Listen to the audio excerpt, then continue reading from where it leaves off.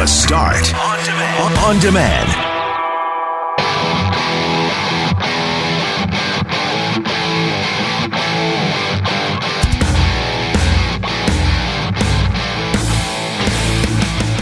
It is election day in Manitoba, and we come right out of the gate with a stark contrast of opinions on the subject of formally declining a vote.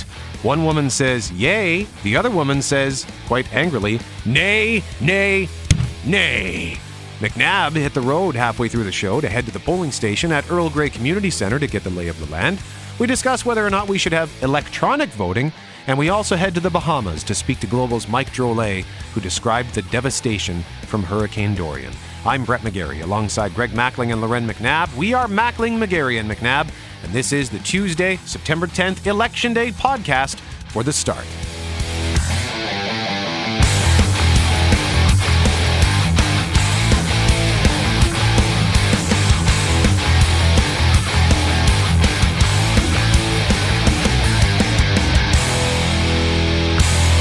Well, on Drex last night, the shift with Drex, guest host Shane Hewitt had a discussion about the Manitoba election. I was part of that conversation. A woman named Evelyn called in to say she was going to, in her words, Brett, veto her vote. I have vetoed my vote before. What do you mean by veto? I have publicly made record that I don't know who to vote for. I'm not voting, basically. So how do you do that?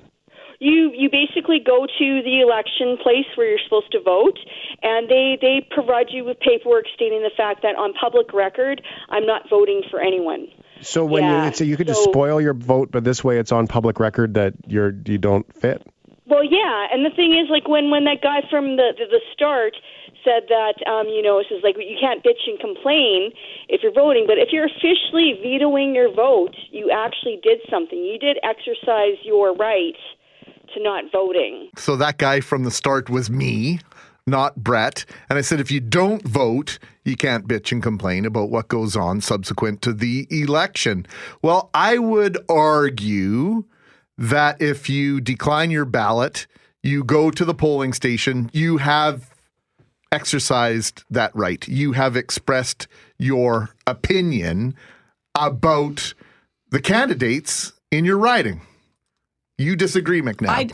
I don't disagree if it's about saying I want change to the system, and we've talked a lot about how to change how we vote, and there was promises by Justin Trudeau years ago that he was going to look at election reform, and if it's about saying I don't like the system, then I'm not necessarily against it. But I feel for the most part everybody has one thing on their list that they care about. And there has to be one party out there that at least matches that priority. You're never going to find a party that fits all the things you feel. But say you're really passionate about mental health or about crime and someone doing something about it. There has to be someone out there that said something that fits close to those ideals for you, Brett, on one front. Brett, you and I have both openly admitted to spoiling or declining our ballot in the past. Yep, that's right. It was, I can't remember which election it was, but I walked in and they handed me my ballot. I said, thank you very much. Here you go. I'd like to hand this back to you. And they said, okay. And that was that. So I just wanted it to count because I didn't like any of the options on the table. And I didn't want to endorse any of those options with my votes, regardless of what maybe they did have a stance on something that I liked, but they had stances on things I didn't like. So I just turned it away. Well, I think that's very different than not showing up at the polls. Agreed. That's making a statement. That is a vote.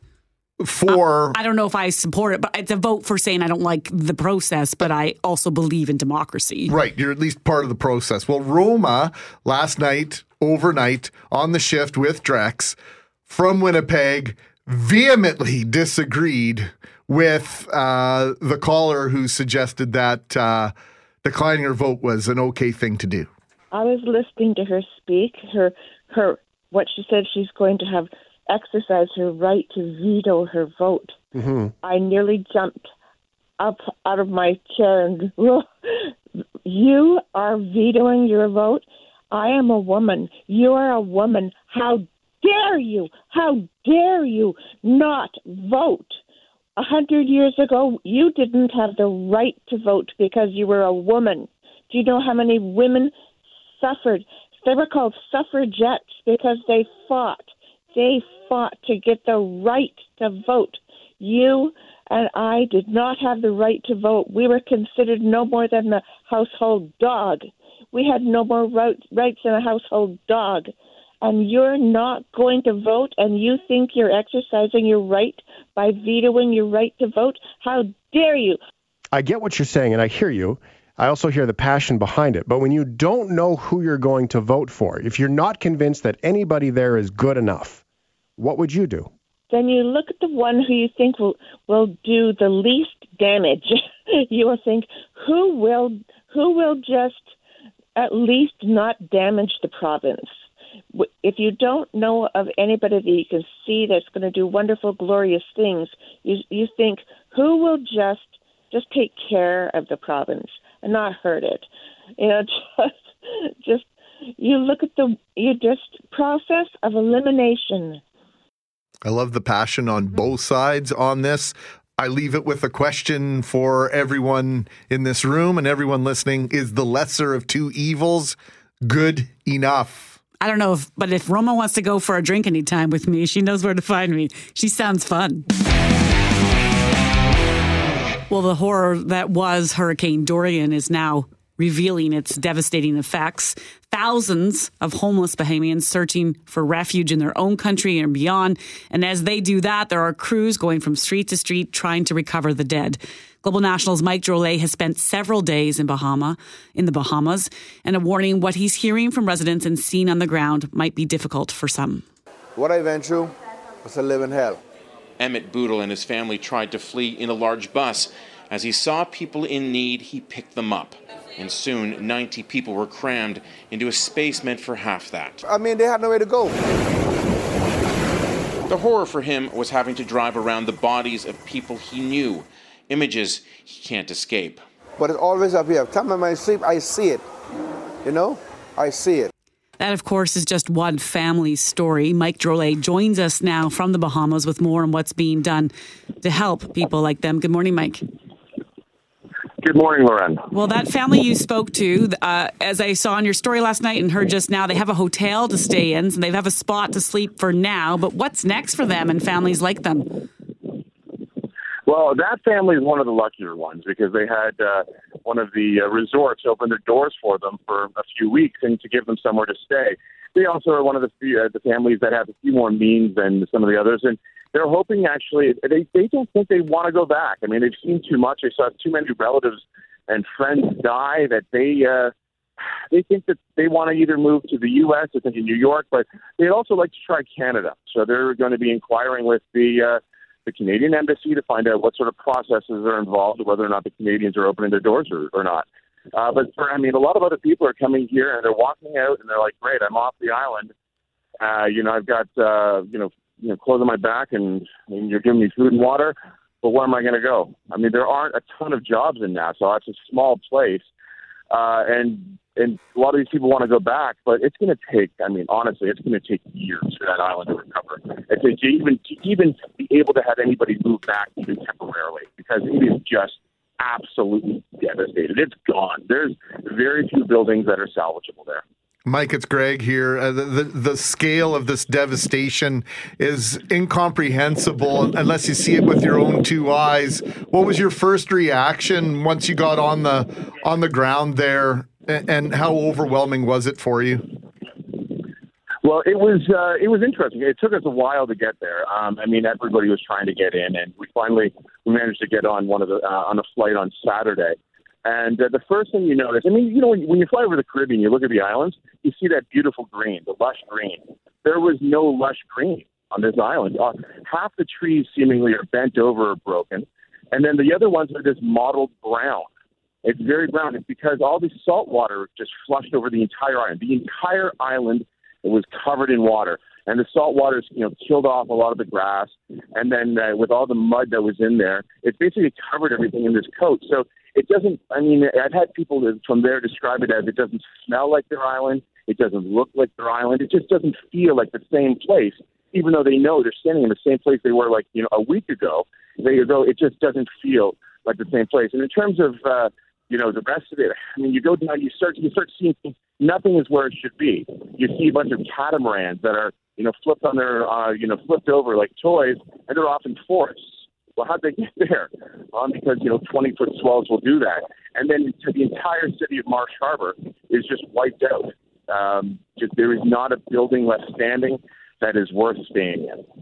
Mike, I know you've covered all sorts of natural disasters, unfortunately, over the years, like going into Haiti in 2010. You've covered Hurricane Katrina. Mm-hmm. This one is I looked at the pictures and I thought, what's left for them and how do they rebuild? So is that conversation even taking place, or right now are they just focused on trying to recover the dead? Well, it's really kind of confusing here because the government is being heavily criticized for really not doing much at all and not doing anything really fast enough. So it seems that everybody's sort of behind. They're still talking about getting relief to these islands when, in fact, most of the people are getting off and they're coming here. So the relief doesn't necessarily have to go over there anymore. So it's almost like they're 2 steps behind. But in terms of next steps, they're the people who are getting off the island are the ones who are talking about next steps. They want to know what the plans are. That's it. I mean, they want to know, what are we going to do? What are we going to have temporary housing? Is this it? I spoke to a contractor with a large Canadian group from Western Canada. I don't know if I should say their name, but they were here, and they're here looking to see what they can do in terms of long-term housing, tent cities, that sort of thing. Because right now there is nowhere to put these people, and they've got a couple of temporary facilities set up, but I don't think they're looking much beyond or have planned much beyond, today. So they're going kind of day by day right now. For the families that are trying to leave, you mentioned that first one looking at Canada as an option, maybe the United States. We had heard a bit of confusion for some people looking to even get to Florida about what visas or paperwork was or was not required.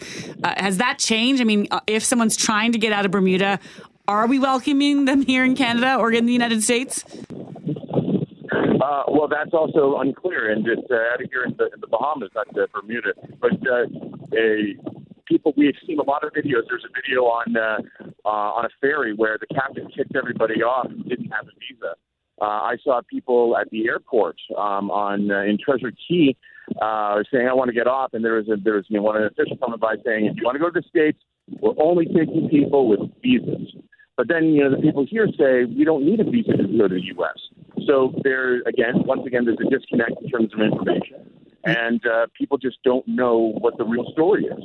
Yeah, and that company that was taking people, there was 17 people that got off that ship. That video you're talking about, Loren, and that decision was made in error. So some clarity may be starting to filter through here. Mike Drolet, thanks for painting such a devastating, if not incredible, picture for us.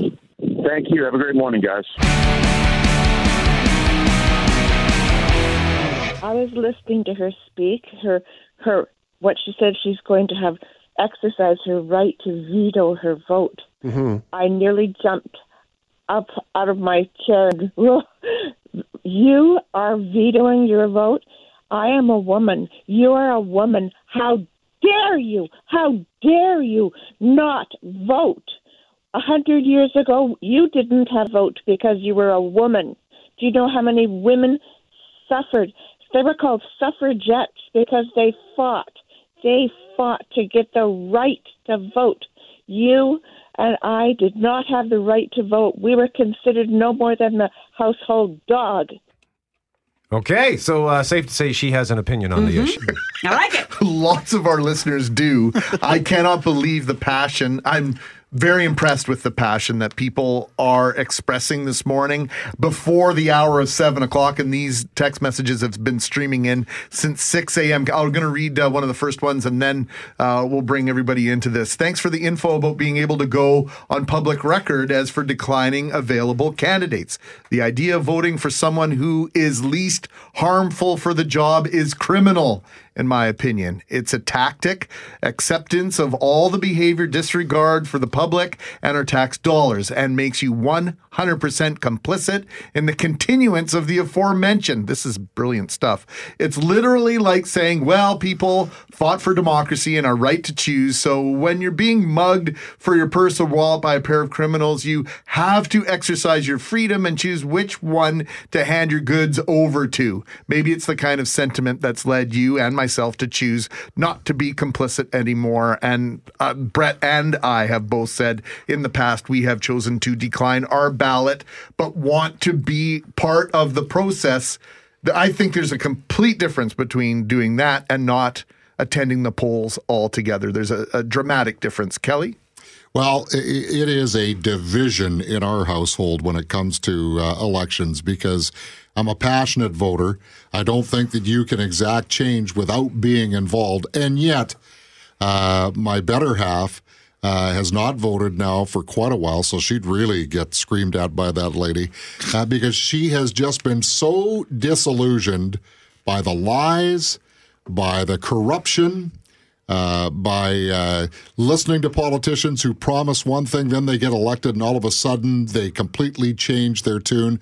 She has just simply had enough. And I don't have, a reasonable argument to change her way of thinking on that.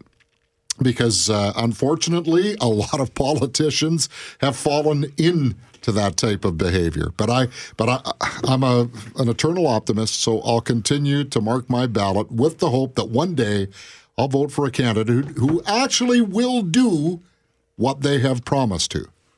Jeff Braun? I will be that candidate, Kelly. Oh, that would be so good. Too late, Jeff. I've got no problem with people declining their ballot in that fashion when they go down there and officially do it. I've never done it myself. The closest I've come is for civic elections, I will sometimes just leave the spot for school trustees blank because I'm like, I have no idea who any of these people are, and I would feel bad if I gave some moron complete power over the school tax money. Right. So. Because you just there was no research or knowing. Yeah, because I'm just like, oh, yeah, that's right. I forgot about the school trustees. Right. Yeah, you're not alone there. No. And I'm sure many people get voted in because they have a cool name or something like that. I may have done that before, too. Yeah, my grandma's name was Sharon. I'll vote for Sharon.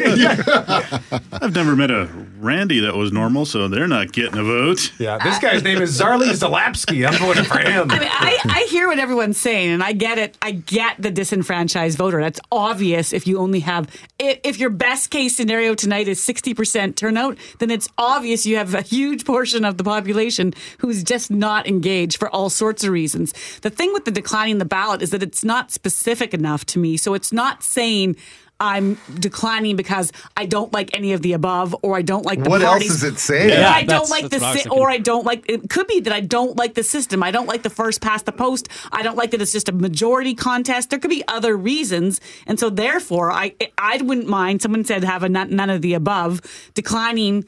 Would there be? Could we think of 3 categories that would work for us to why, and then we can understand as a voter population, as a country, as a province, this is how we feel, and we need to make some changes because X number of our voters are saying this year after year.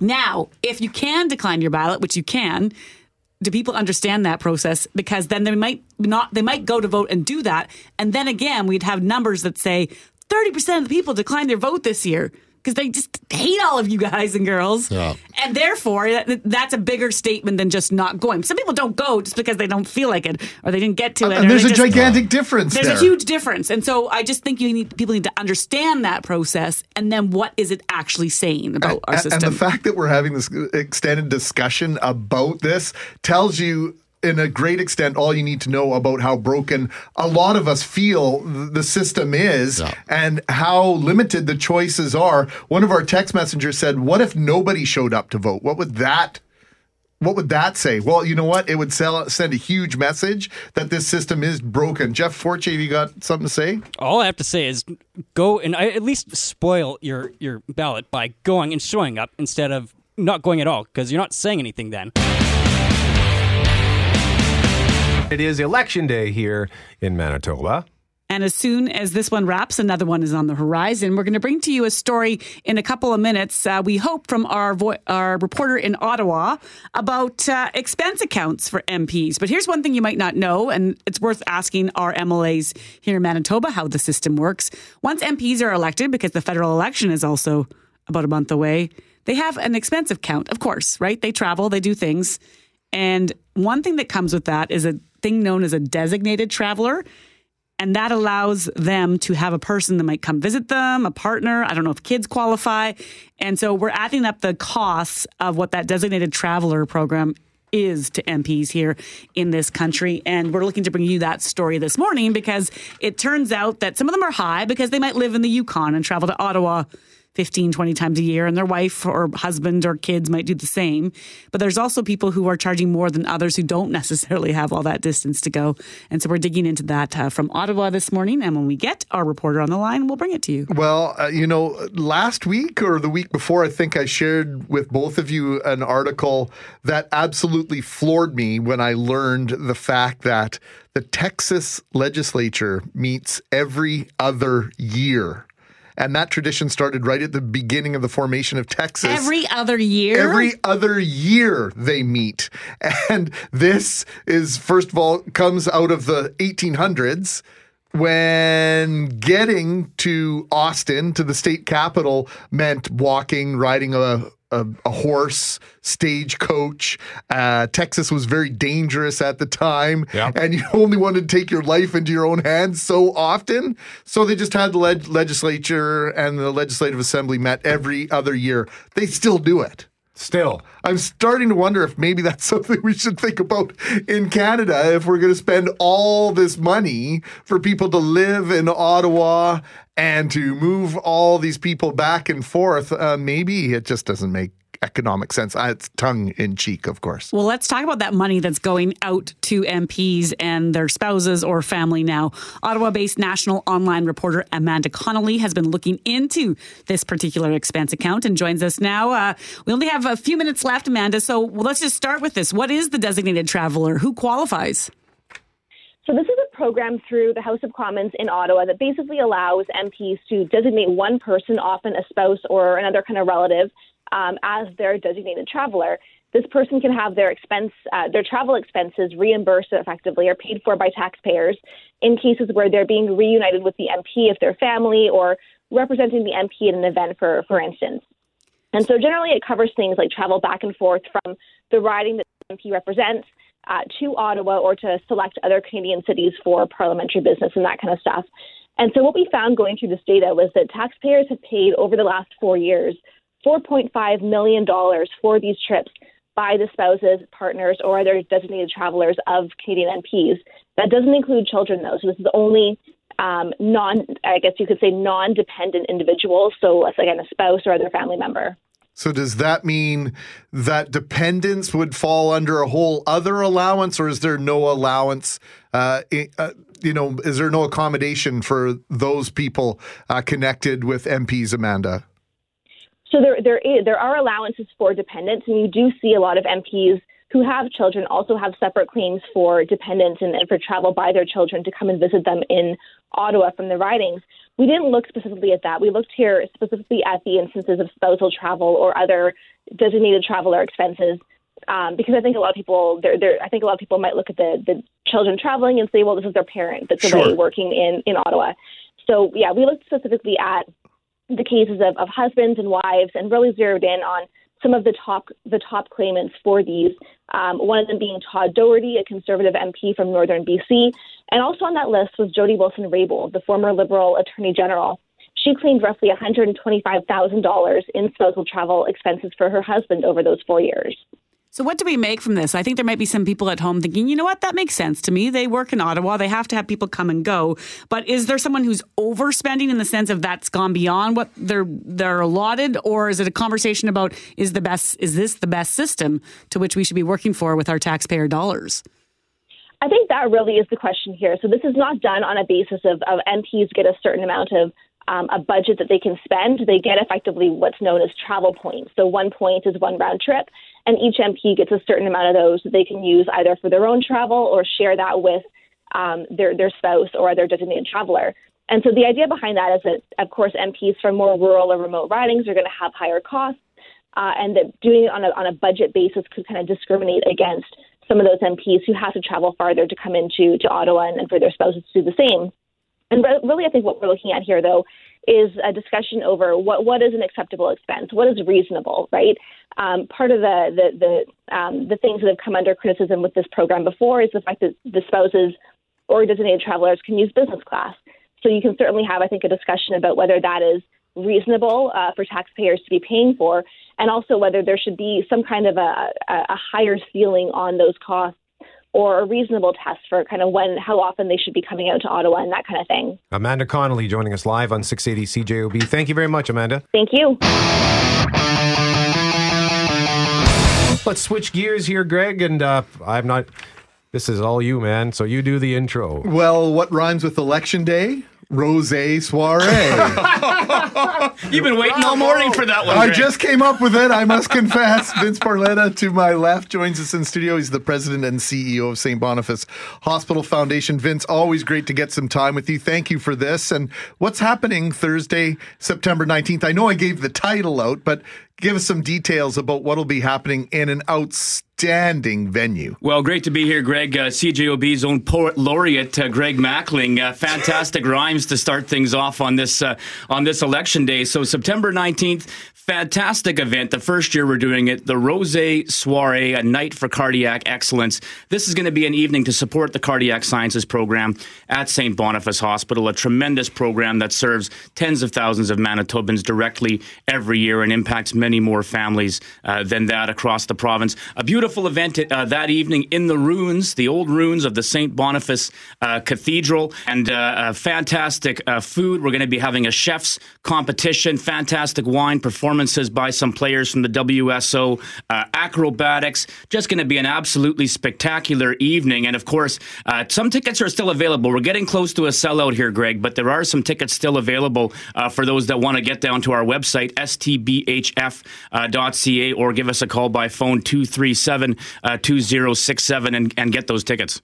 So this celebration of cardiac sciences, it's not just the care that people get, but it is the progressive, the forward-looking research that happens at St. Boniface Hospital, at Albertson Research Center. It's this umbrella that we talk about on campus at St. Boniface Hospital, the benefit of having a teaching hospital, a working hospital, and then the research center all on one plot of land. It's something that is highly advantageous, not only to the doctors, the researchers, and the practitioners, but to us as patients as well. It's really a unique, one-of-a-kind medical research, patient care clinical campus that we have at St. Boniface Hospital. That's why the research center continues to be selected as one of the top medical research facilities in Canada, the best in Western Canada. But it's also due to the incredible support of our donors. But you know what? We've also got some parts of the hospital campus that need a lot of love. And one of those is the mental health building at St. Boniface Hospital. And I got to tell you, Greg, one of the reasons why I wanted to come down here this morning wasn't just to talk about the Rosé Soiree, but it was actually to talk a little bit about you, Greg.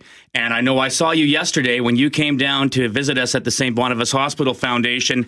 Now, I opened my mailbox and I got my latest edition of Handsome Hunks magazine. And who did I see on the cover but Greg Mackling? No, it wasn't Handsome Hunks magazine. It was the latest copy of St. Boniface Hospital Foundation's publication, Believe magazine. And who's on the cover? Mr. Greg Mackling. This is our special issue on mental health. And Greg, you were courageous enough and kind enough to share your own stories of mental health with our donors and with the public through this magazine. Greg, can you tell us a little bit about the story that you shared and why you felt compelled to share it with us? Well, first of all, I didn't know you were going to do this morning, Vince. So thank you. I feel it's my duty to share my story for those, and I've already heard from so many people yesterday when this was showing up in mailboxes. I heard from my mailmen friends who said, I'm looking at you a little bit differently today.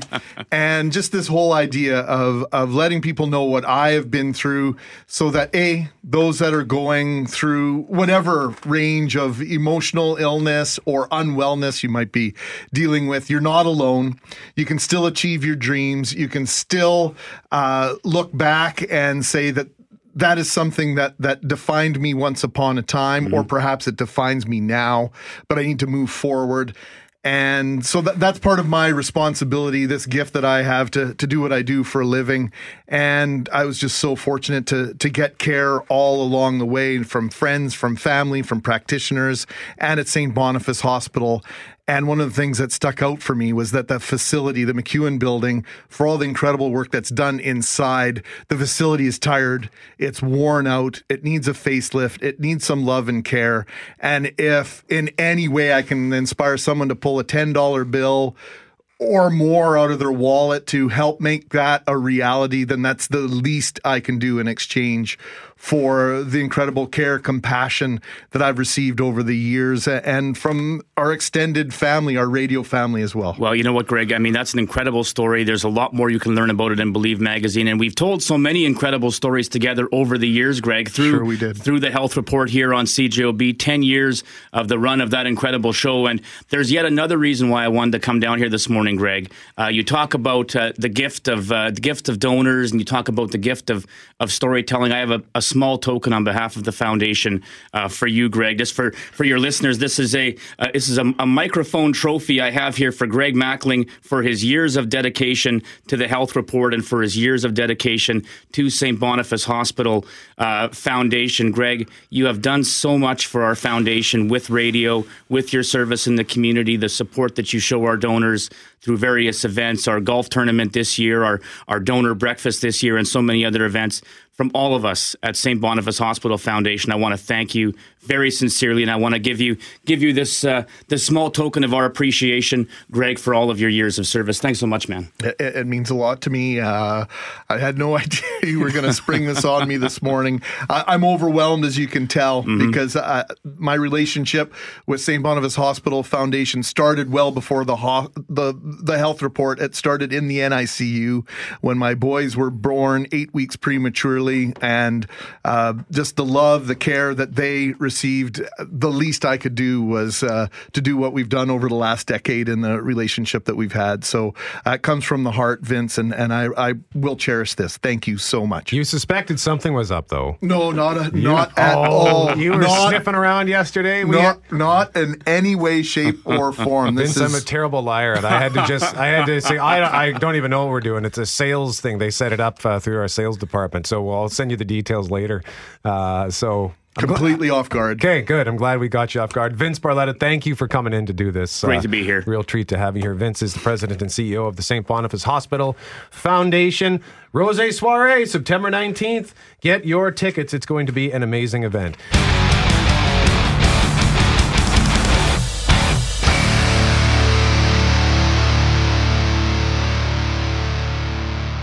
Down at the Earl Grey Community Center. This is actually in the Fort Garry riding, and there's 4 new names on the ballot this year. The incumbent is not returning, and it's no joke to say that by foot, by bike, and by car, really has been people coming here in droves. You know, when I arrived this morning just before 8, there was a lineup of about a dozen people inside, and they haven't stopped coming since. So I'm encouraged to see just how many people are coming out to this particular polling station, at least to place their vote. And what that might say for voter turnout, who knows? We know we were talking in the last hour about how elections that come when we seem to know the result, when we know change may or may not be coming, might contribute to a lower voter turnout. But right here at this station in the Fort Garry riding, wow, I mean, it's hopping inside. And I know that sounds funny about a polling station, but it really is. Well, it's too bad you don't have confections to sell them, popcorn, candy floss, hot dogs. Who knows what you might be able to sell outside that polling station. What sort of rules do people have to keep in mind at the polling station, Loren? Is there anything that we want to share with people? Make sure they have their ID, I guess, at the very least, even if you don't have that enumeration card. Absolutely. You don't necessarily need that card. And in fact, I was thinking this morning that I never got one in the mail, and I'm not sure if that's about boundary changes or what, but you can just show up at a polling station within your riding and then show with ID, and you should be allowed to cast your ballot. And if you don't know where to go, you can go to the Election Manitoba's website. That's electionsmanitoba.ca, and you can just type in your address, and then it will give you the options of where you can vote in your area, and that's the place to start. Bring your ID. You need a certified government ID, but we'll get more into some of the rules that you can't have to apply to at 8:45. We're going to speak to Elections Manitoba, not just about how to vote, where to go, those important details, but we also had a really crucial conversation this morning about, okay, what if I want to express my opinion in some way, but I don't want to vote for any of the candidates? How does declining your ballot work? How does spoiling your ballot work? What does that look like? And is that an option for some people? But in the meantime, not only did I just watch another 10 to 12 people go into this polling station, guys, but they're all really young. And we make an assumption all the time about voters being of a certain age, and they're all younger than me, I'll say that much. Wow. That's good to hear. Right on, Lauren McNabb. So how long are you going to post up there?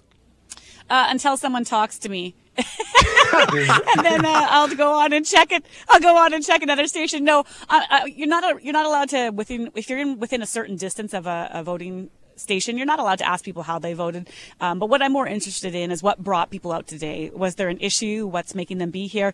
And another thing that I've seen over and over again in the faces of these really young voters is their kids. They're bringing their kids with them. And I think that's a really interesting part of the process in terms of what some mums and dads might be, not just thinking on how they want to vote, but what they're trying to show the next generation. So those are some of the conversations I hope to have with voters within the next hour. And then we'll see where it takes me. Sort of the diametric opposite of taking your kid into a liquor store. Yes, and I've never done that ever, Greg, ever. I know you haven't, Lauren. You're a good mom. Lauren McNabb, thank you very much. I haven't. I'm not ashamed to say it.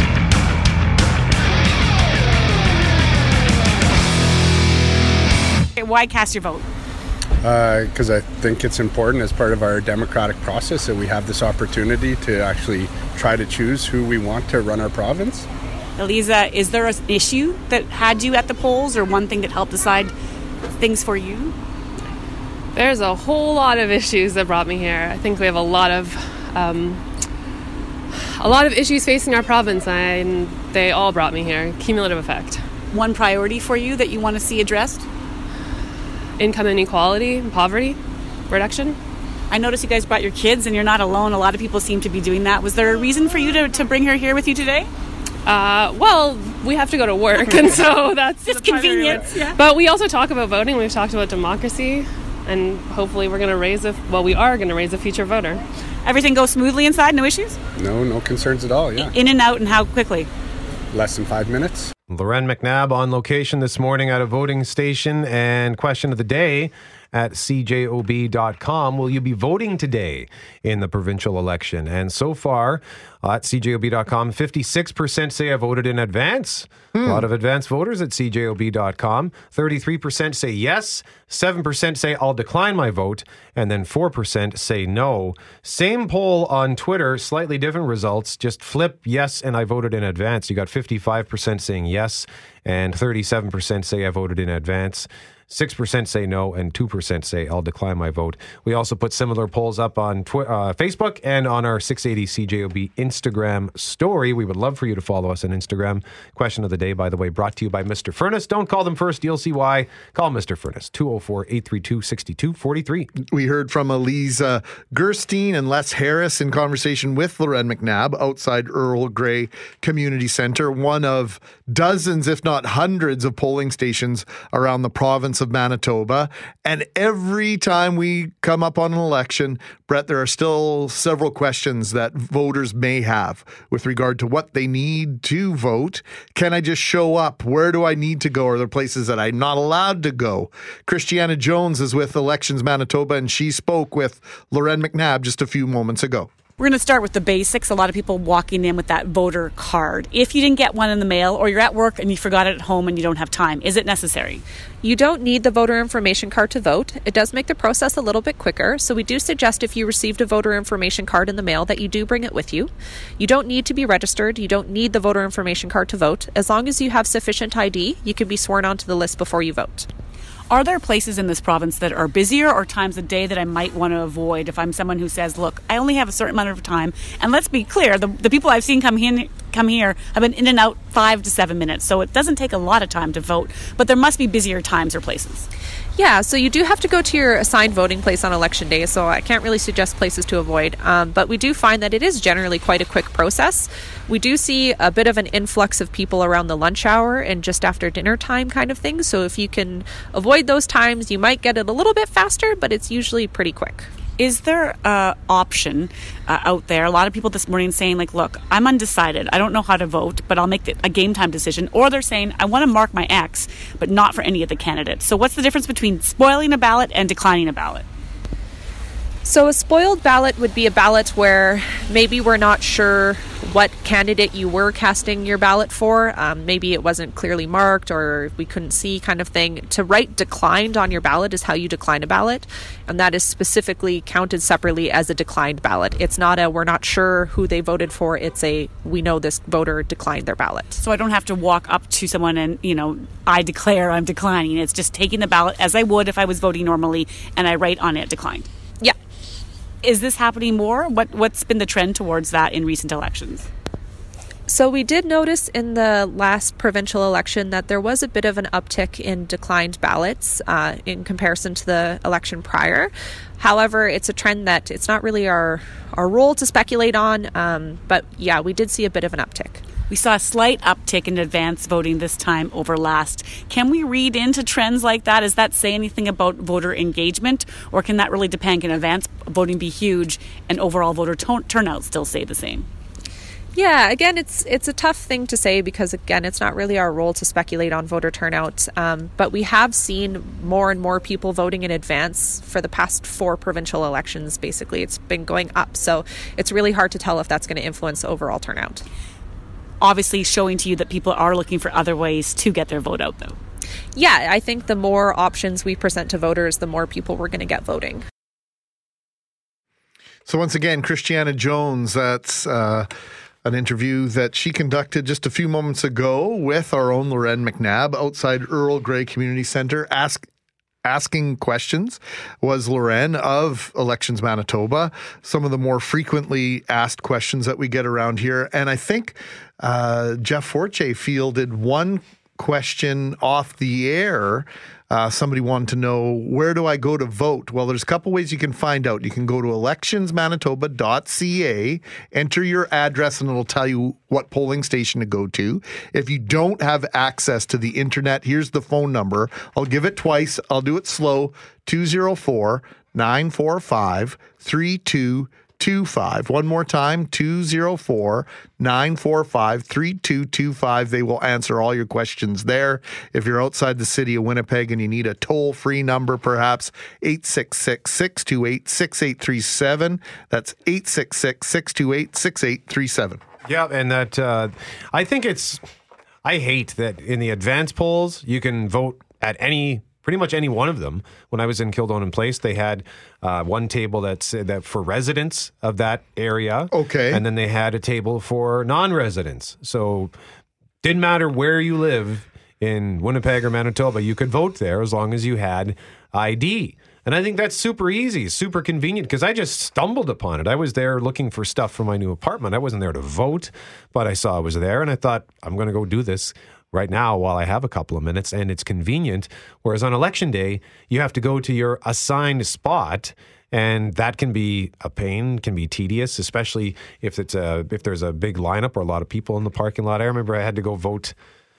I don't even remember where it was now, but the timing sucked because it was around rush hour and the parking lot was packed and there was a huge lineup, and I just wished I could have gone not there, gone somewhere else, gone anywhere I wanted. I can only guess, Brett, that part of the issue there is the fact that they have lots of time because they closed the advanced polling stations, it was about a week ago. Yeah. So they have times to divide out the physical, because they're paper ballots. They're not electronic ballots. Yeah. And they have time to count them. If you were allowed to vote anywhere today, it would really slow down the process of us getting accurate election results back. That's the only thing that I can imagine that would prevent us from doing that until we go to some sort of electronic voting. And then perhaps we'll see, like we saw in Alberta, where you could vote at West Edmonton Mall on election day, not just in advance polls. You could vote at a variety of different places. Didn't matter where you were.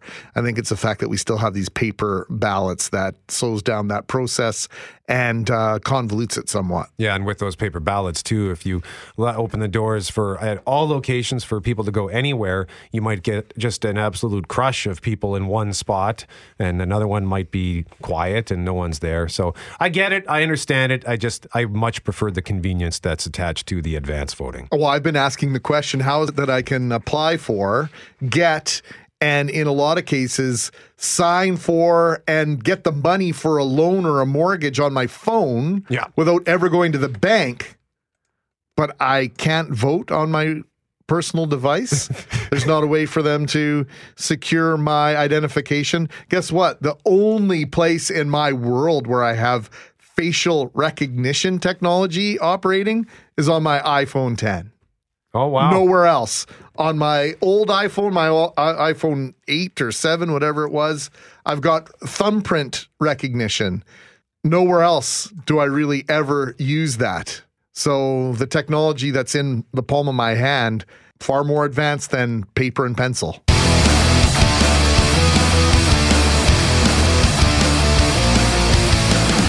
So you went out to Earl Grey Community Center in the cold and the rain, and your phone died a couple of times, and you had problems connecting on our technology because you're in River Heights and the reception is terrible. Is that true? Like, it's just bad there? Oh, it's awful. I lived at Corydon and Harrow. Well, for me, it was brutal for two reasons. Because one, I think my apartment was essentially a lead sarcophagus, because sometimes I would have no reception whatsoever. There was like a 2-foot. Remember when you found the spot when you were doing the show from home, and you found like a spot on the bedroom the suite floor? with my arm up in the air, and my left leg like tucked underneath me, just so there was like an antenna post.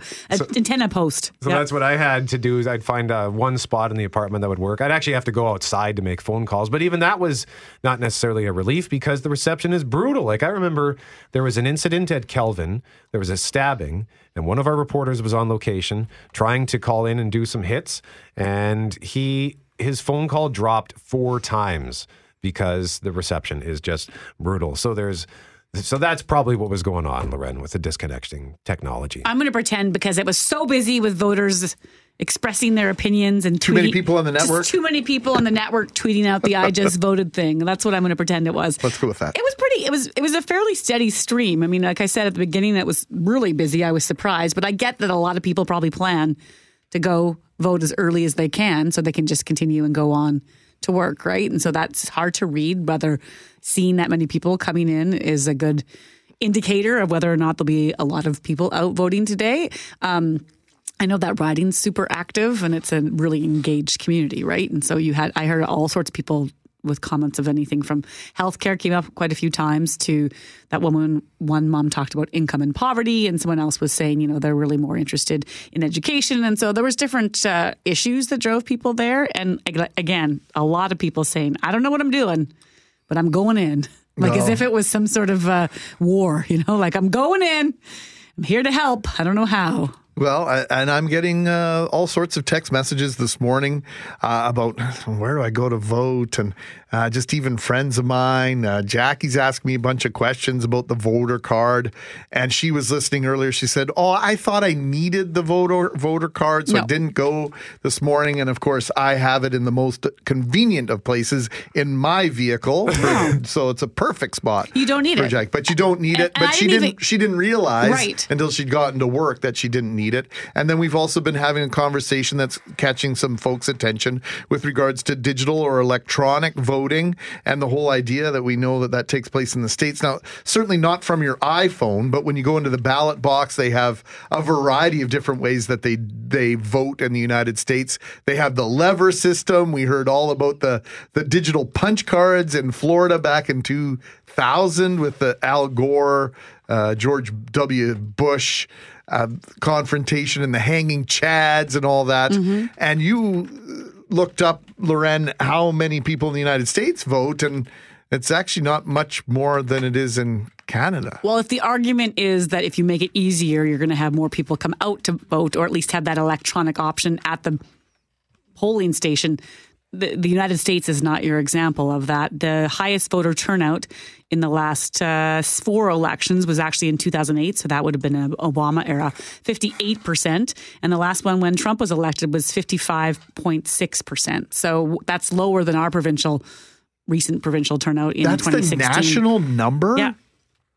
That's deplorable. So, yeah, and this is not our issue alone. They talk in all sorts of different countries about how, with the exception of those countries who just more recently got the right to vote, like I had been there in Afghanistan when they were able to vote for the first time, and yeah, like you see lineups and people running to the polls like because they literally just fought for that right.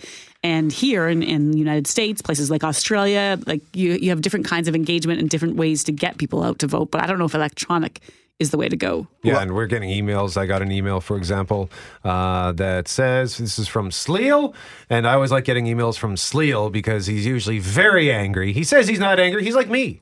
He's got. I have the resting Brett face. Yes. Sleal's tone makes him seem grumpy all the time. Resting Sleal tone. But he says he's a teddy bear. But he says, considering the cyber attacks China launches against government sites, never mind Russian interference in our elections and others, only a fool wants electronic voting. Paper ballots can't be hacked. No, it's a good point. We also put it out, or somebody tweeted at us. They listened to the conversation. Colin Fast tweeted at us, and then someone replied saying, "How much did Putin pay you for this take?"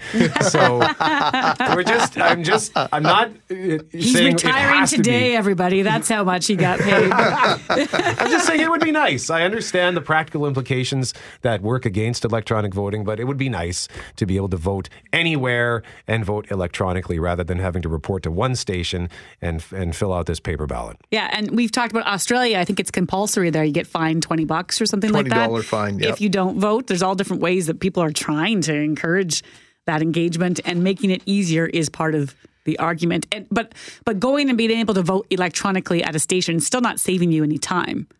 The process might be quicker, but it's not like you can go on your phone. Well, yeah. That's the argument, right? Why can't we get on our phone and do it? Because you're still having to physically go somewhere. That being said, I mean, I'm talking 5 minutes was the tops it took for someone to get in and vote. And I was standing on the inside. I was standing on the outside. I'd wait for people to go in and think, oh, I'll let them vote. I don't want to talk to you or interview you until you're done. Like, this is an important decision for you. You go in and do it and then come out and chat if you feel like it.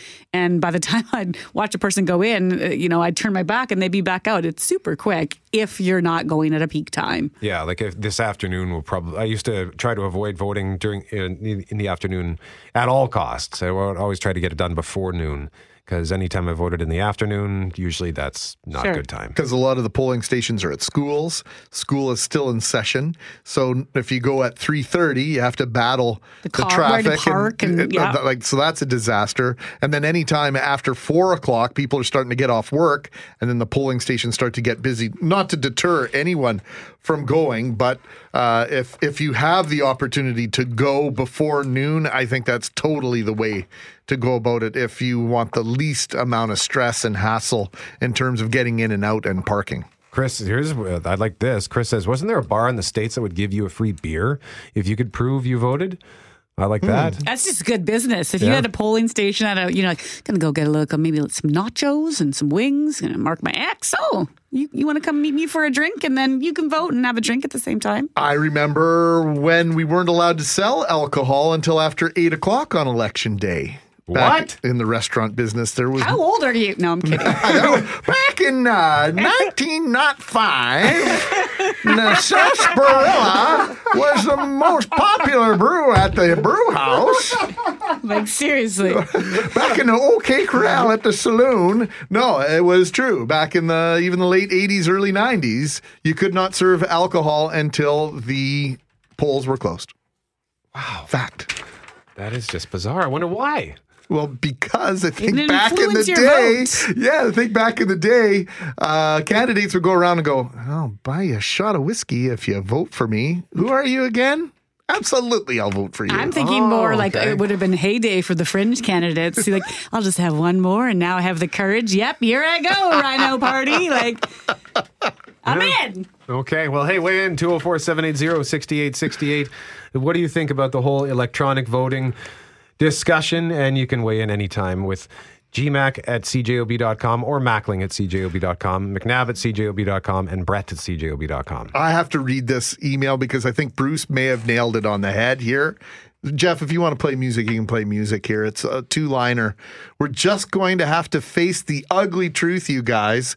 The only way to increase voter turnout is to have candidates worth voting for. We have to stop blaming the voters, or non-voters in this case, for a problem that lies with the politicians themselves. Oh, and Mike says, don't complain about going somewhere to vote. People went to war for you to have the privilege. Now that's going the distance. That's a fair point, but I hate getting that thrown in my face. We weren't complaining. Yeah. We weren't complaining. We were just saying I preferred the advance voting versus the main day voting because it was easier, and then that got us talking about electronic because voting. We want more people engaged in the process. That's why we're having this discussion. We're all voters one way or another in this room. We're not complaining about the right in any way, shape, or form.